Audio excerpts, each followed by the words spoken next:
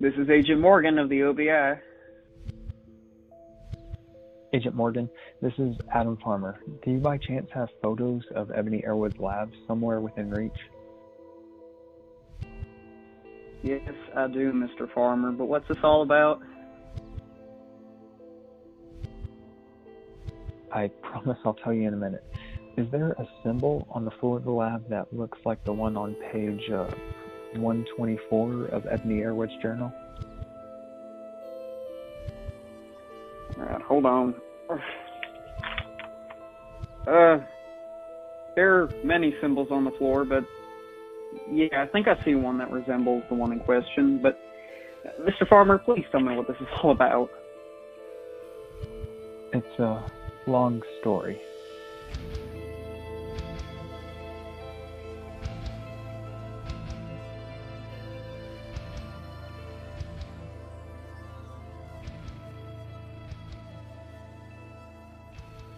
From the wonderful land of Oz, this is Fiction Crime Time. I'm your host, Adam Farmer. Before this phone call took place, I had just found out the truth about Ebony Airwood's slippers. She bound a spell to them using magic and a transmutation circle. It had never been done before, because it was forbidden among alchemists, and people with the ability to control magic naturally, like the witches, wouldn't need to harness it using a circle.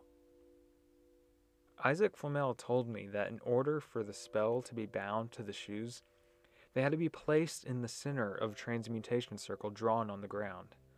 It couldn't simply be bound by using a circle drawn on the shoes. The spell was too powerful to be contained in a small circle.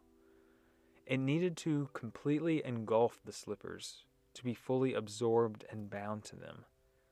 If something went wrong, the results would have been disastrous. The spell would have dispersed throughout the city, latching itself onto anyone it finds. Everyone would be able to control the motives of everyone else. The two powers would clash in a paradox and chaos would erupt. It feels wrong to say this, but the people of Munchkinland are lucky she was successful. That was the purpose of my call to Agent Morgan. This spell could have been a plan or a blueprint that she was going to make. I needed confirmation that the spell was in fact successfully bound to the slippers. And it was. The circle was drawn on the floor, and the spell was bound. I even took the time to travel back to Munchkin City field office to see the photos for myself, before heading back out again down the yellow brick road. As I sit in my hotel room about a mile or two north of the Poppyfield territories, I look back over the previous witness testimony through a new lens. The spell was bound to the slippers before Ebony died. Also, before Ebony died, her relationship with Mayor Browinian had ended. Flash forward to 2 weeks later. They were on a date, and she was wearing the slippers. The slippers which can control a person's motives. I don't want to speculate because I don't want to believe it's possible. But is there a connection? The mayor won't like this kind of speculation, but I can't help it. I have to rethink everything about this case. Pick everything apart piece by piece from the beginning. And not just about the night when she was wearing the slippers, but afterwards. Dorothy stole the slippers and put them on. As the notebook said, whoever wears the slippers has the power to control a person's motives. It makes someone want to do whatever the wearer of the slippers asks them. They don't have to, but they want to. I look back at Dorothy's interaction with Bach and Onessa. Yes, we will never forget the sight of them. It was as if seeing them made us trust her. It made her seem so innocent to us. She could have asked us to do anything, and I am almost certain we would have. Looking back, those slippers, they frightened me. But they were, without a doubt, silver. Were the slippers the reason Bach and Onessa were quick to let Dorothy stay in their house? They are nice people, but I'm sure they had heard about a murder, even though they didn't know Dorothy to be the murderer. They would have been wary of letting strangers into their home. The logical explanation seems to point to the slippers making them want to let Dorothy stay with them. I mean, look back at how Onessa described them. She said that it was as if seeing the slippers made them trust her. Is that what it feels like? When a person's motives turn in favor of whoever is wearing the shoes, do they trust them more? This new factor changes the story, the format, the everything. I mean, who else let Dorothy pass by simply because she asked them to? I'll retrace my steps and get back to you on that.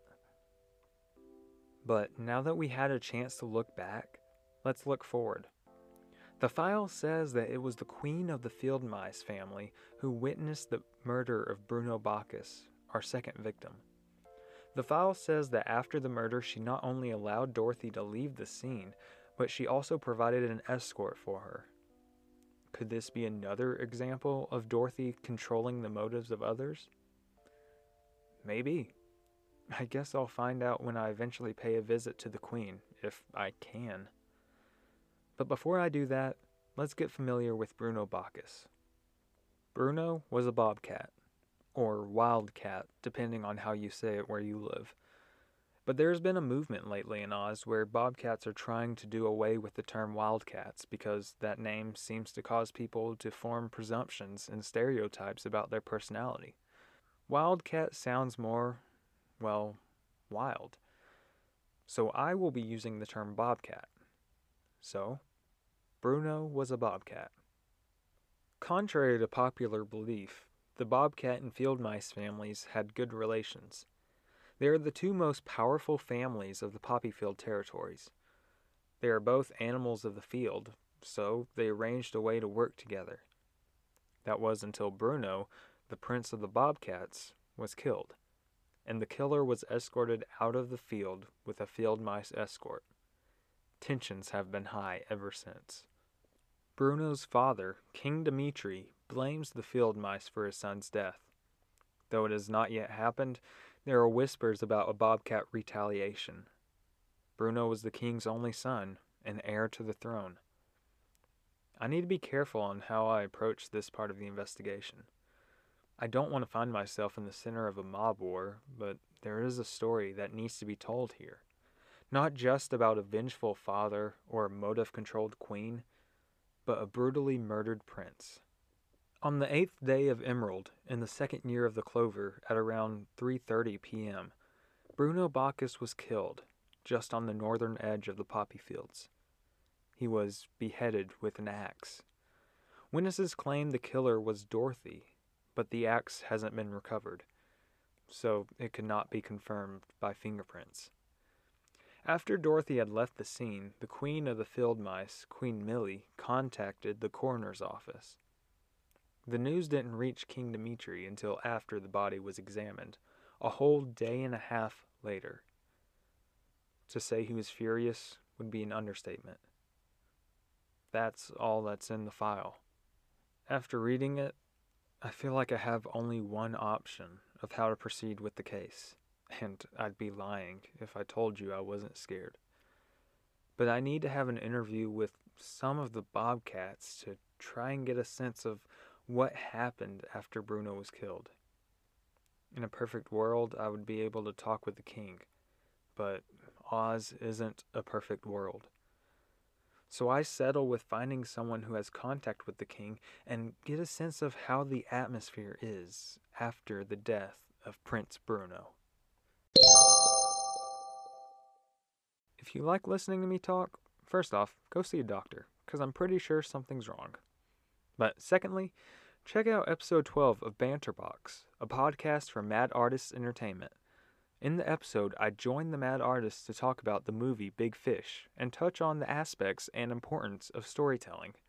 And while you're there, check out some of their other episodes. They're pretty awesome and entertaining. So check them out by just searching Banterbox, all one word, in your podcast search bar.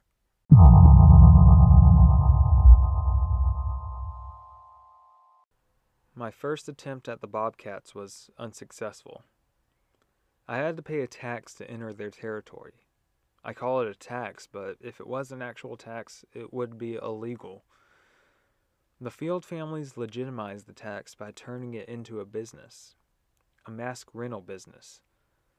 Of course, anyone in Munchkinland knows that a mask is required for any non-animal to enter the fields because of the toxic fumes. So, that is basically the tax one pays to enter the field territories. After I got in, I tried to keep a low profile by asking around in the Bobcat territory, but everyone seemed to keep quiet about it. I didn't push too hard because I got the sense that I wasn't exactly wanted as it is. After many failed attempts, I returned my mask and headed back to my hotel. That evening, I get a phone call. Hello? If you know what's good for you, stay out of Bobcat territory. Don't go sticking your whiskers where they don't belong. Wait, who is this? How'd you get my number? We have ways, Mr. Farmer. Stay away from Bruno. Stay away from King Dimitri. Matter of fact, stay away from the whole family. You're getting into some real deep you won't be able to get out of. Go home. Oh, stupid pause. Stay away? Go home? Stupid pause? It sounds like I may have gotten myself on the Bobcat's radar. Someone must have reported back that I was asking around about Bruno. Or they may have known I was coming here all along. I haven't exactly been keeping a low profile. I mean, I'm doing a podcast. Everything I say here is public. But I'm still a little shaken up after that phone call. And I decide to call Jacob to get his input of how to proceed. You need to be more careful when dealing with the Field families. I wish you called me before you went in blindly. Yeah, sorry. I guess I was just eager. Eager for what? To be ripped apart? The Bobcats are no joke. They aren't only tough, but they're also patient. After Dorothy came into the Emerald City, 3 Bobcat tough guys were knocking on the outside gate looking for her. When the gatekeeper refused them, they didn't fuss or beg. They waited. They waited there for a few days. Too bad Dorothy left out the west gate while they remained at the east gate. I get it, but how do we find out what we need to know? We need insight into the Field families. Adam, you already shook the bee's nest and got stung. But let's wait and see if any honey comes out. I refrained from going back to the poppy fields. I took Jacob's advice, though I didn't fully understand his metaphor. I stayed in my hotel room to do some research into the Bobcat family just to get a sense of what I'm dealing with. I definitely won't be outlining all of my findings because most of them are opinions and accusations denied by the family, so they probably wouldn't want me spreading any more of those rumors around. So, I'll stick with the facts. King Dimitri has a second in command. His sister, Carmela Redtooth Gatto. They say she got the nickname Redtooth because her teeth are stained with the blood of those who crossed her. I won't go into the grisly details of the stories about the nickname because simply there is never enough evidence to convict her. So, she always walked free. But because of this past history, the authorities first questioned her about the death of Bruno, which, as you can imagine, made King Dimitri even more furious. The Bobcat family lawyers cooperated with the authorities, and it was surprisingly Queen Millie of the Field Mice's testimony that got the authorities off of Carmela and onto Dorothy. That's another thing on my to-do list. I need to find out why she did that, even though she helped Dorothy escape. But while I'm writing that down in my notebook, I get a phone call. I heard you were asking about Bruno. The voice was disguised, and there was no caller ID. Yeah, but I stopped like I was warned. I know, but I don't want you to stop. What do you mean? I mean, I'm done sitting around waiting to go to war. I love the king, but he's driven himself mad with rage. And you say that because of the whispers of war? Whispers? No, there are no more whispers. Everyone is calling for retaliation. Plans are already being made. So why are you telling me all of this? Because I know there's something wrong here. Queen Millie wouldn't turn on us like that. I saw her after it happened and she didn't look the same. It was like a piece of her was missing or just out of place. When she described the events to me, it was like all she remembered was Dorothy and nothing else. Was this the Slippers doing? Did they cause this change in Queen Millie? It seems to be similar to Bakken and Ness's interaction with Dorothy. When she entered the house, it was about Dorothy and nothing else, because the Slippers made them trust her. But first off, why am I listening to this person? I understand why a bobcat would disguise their voice, but despite that, how do I know they are actually genuine about what they say? Every minute, police hotlines receive many tips on cases, and some of them may just be bogus, pranks, kids following through on a dare. So, how do I not know that this is what's simply happening here? I guess it would be pointless to ask who you are. You know I can't tell you that. There's no telling what would happen to me if I told you. Yeah, I get it, but do you understand the corner you've put me in? You can either be a genuinely concerned bobcat, or you could be a jokester, simply wasting my time. The only person wasting time here is you, sitting around your hotel room, doing nothing while war is happening in the fields. Wait, how'd you know I was in my hotel room? Immediately, I go to the window to look for a payphone on the street or anything. Whoever that was knew I was here, so they were watching me. But I see nothing. I start feeling very uneasy as I lock all the locks on my door. What made me the most uneasy is that I still don't know whether they were genuine, joking, or simply crazy. I called Jacob again to get a sense of what I need to do next. He tells me what I feared he would say. He told me that they would call back. They always do. He says that they must have been genuine. I played the recording for him, and he didn't sense any indications that this wasn't a genuine call. But that doesn't make it any less weird or frightening. I mean, even if it was a genuine call, why would they be watching my hotel? What would be the purpose of stalking me, like a bobcat stalking their prey? Eventually, the next day, Jacob's prediction came true. Are you ready to take me seriously? Hey, I'm the investigator. I ask the questions. Now, I'll take you seriously when you tell me why you've been watching me. Honestly, because I know that they wanted to make sure none of the eager foot soldiers wanted to prove themselves. Then why not call them off? Clearly you have power over them. What are you? One of the captains? Maybe even a general? That's not the point. If I do, I'll come under suspicion. But I guess that's going to be too late anyways. The king heard that I talked with Queen Millie after Bruno's death. I had to leave. Leave? Wait, are you in danger? Does the OBI know about this? You don't understand. This is more than just Bruno's death. I don't even think it was Dorothy who did it. Wait, why not? I mean, you said it yourself that Queen Millie saw it happen. I said that she said it happened. I didn't say it did. Look, there's been some deals going on no one was supposed to know about. Bruno was in negotiations with the Lion family of the Blood Forest. We were trying to get an arrangement, a smuggling operation, to get poppy seeds across the border. Poppy seeds are typically used for certain medicinal purposes. While they can be prescribed by a doctor, their commercial use and distribution is illegal in the lands of the North, South, and West, including the Emerald City. Because the poppy flower grows naturally in Munchkin Land, they are commercially legal here, with certain restrictions. But this caller is talking about illegal smuggling between two powerful families. There's no way this can end well. Before the plans were finalized, King Dimitri found out.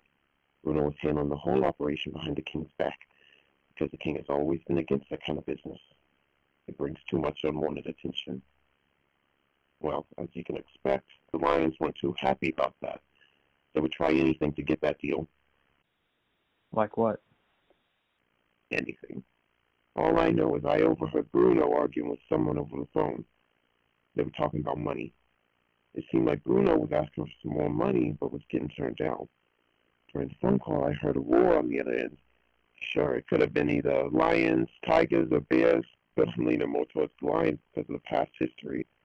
Now the conversation ended with Bruno angrily hanging up the phone. This was 2 days before he was killed.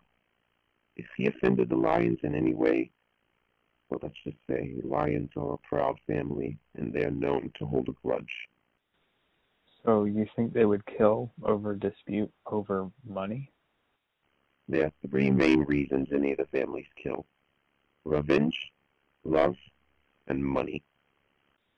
If all of this is true, then why have you not gone to the OBI? Because the family will know exactly where to find me. No, the OBI has witness protection. They can keep you safe. I don't know. I continued trying to convince them to go to the OBI with this information, to no success. The call ends with me still wondering who this caller is, how they got close enough to Bruno to hear a phone conversation.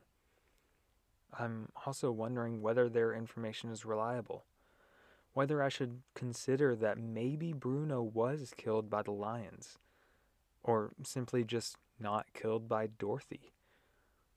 There is a possibility. I mean, I guess if the big cats can use phones, then they can easily pick up and use an axe. And the motivation is there. If only we had the murder weapon. That would bring everything together. Fingerprints, ownership. If we had the axe, it would all come together. I think these thoughts until I fall asleep. And I wake up to the sound of my phone ringing. Hello? I did what you suggested. I turned over the information. Wait, I recognize your voice. Aren't you the person who told me to stay away? I swear I was just following orders, but I was tired of it all, which is why I called again. But I needed to disguise my voice. I couldn't risk anyone recognizing me until now. So that was you? Yeah. So who are you? How were you able to get so close to Bruno, to Millie, to the king and the rest of the family? It was actually very easy because, well, I'm the king's sister. You probably know me as Carmela Redtooth Gatto, the bloodthirsty right hand of the Bobcats.